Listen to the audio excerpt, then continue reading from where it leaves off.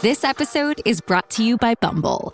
So, you want to find someone you're compatible with, specifically someone who's ready for a serious connection, totally open to having kids in the future, is a tall, rock-climbing Libra, and loves rom-coms with vegan pizzas on Tuesdays just as much as you do. Bumble knows that you know exactly what's right for you. So whatever it is you're looking for, Bumble's features can help you find it.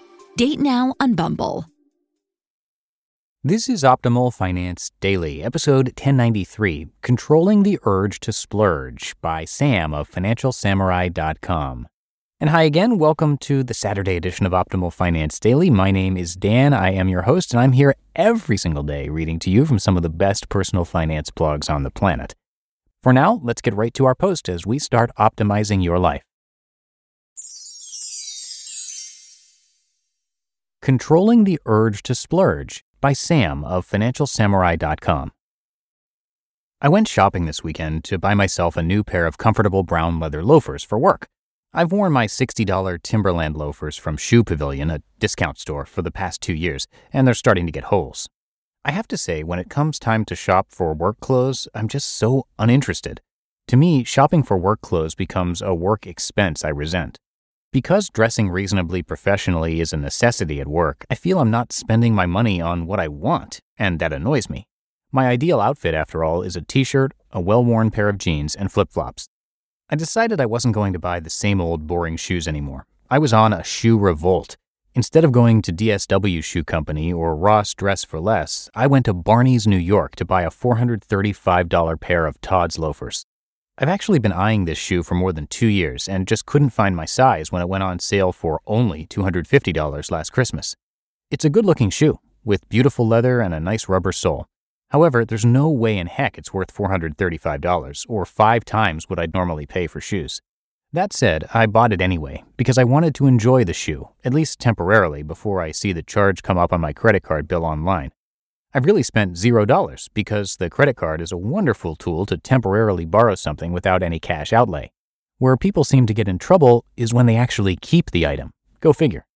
Barney's has a 30-day return policy, and I expect to tempt myself for at least a couple weeks before I wake up, smack myself, and realize that $435 is just an absolutely ridiculous sum of money to spend on loafers. I'm just being lazy and not searching cheaper stores for equally attractive shoes. In the meantime, I'm going to enjoy these loafers to my heart's content.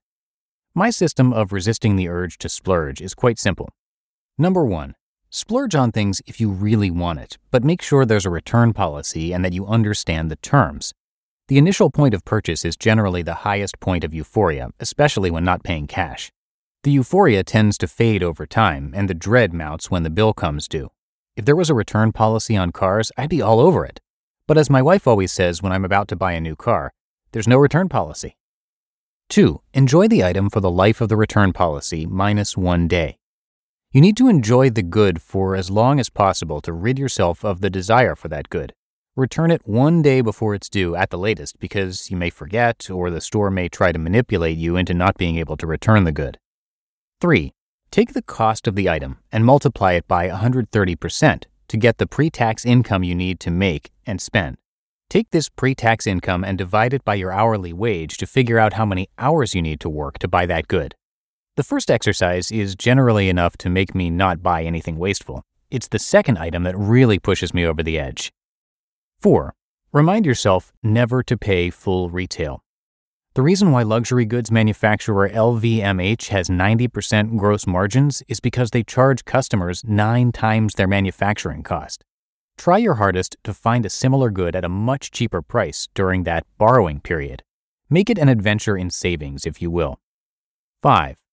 Finally, take a look at that credit card bill online and tell yourself how good it'll feel not having to pay such debt and return the darn thing. The reward for not splurging is the cash and savings that remains in your bank account. Think about the lost investment returns you'll be missing and remind yourself that the money you spent is less money you'll have for achieving early retirement.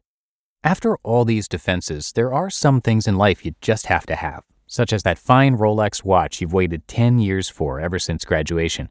Whatever the case may be, I firmly believe one should be able to treat oneself within reason. For a car, my limit is spending no more than 1/10 of my gross income. It's just when you want to have that second watch, that fifth pair of jeans, or third LV handbag where things start spiraling out of control. I think you'll have fun resisting the urge to splurge with the 5 defenses I just talked about because you're actually getting to enjoy the item without having to buy it. Don't ever feel guilty returning an item. It is your right and your early retirement prerogative. You just listened to the post titled Controlling the Urge to Splurge by Sam of FinancialSamurai.com. It's no secret that something always comes up when you're running a small business. It's time to take the pain out of payroll benefits and HR and put the joy back in running your business with Gusto. Gusto's payroll and HR services can make it a little easier. Gusto was designed for you, the small business owner. They take the pain out of running a business, automatically calculating paychecks, filing payroll taxes, setting up open enrollment. Gusto does it all. Want more? Time tracking, health insurance, 401k, onboarding, commuter benefits, offer letters, access to HR experts. You get the idea. With Gusto, you can focus on the joy of running your business. It's super easy to set up and get started. And if you're moving from another provider, Gusto can transfer all your data for you. It's no surprise 94% of customers are likely to recommend Gusto. 94. Here's the best part. Because you're a listener, you get 3 months totally free. All you have to do is go to gusto.com/OFD. Again, that's gusto.com/OFD. I'm telling you, you're gonna love Gusto. Get started today. And that is it for today. Thank you so much for listening. Hope you have a great rest of your day, and I'll see you right back here tomorrow for the Sunday Show, where your optimal life awaits.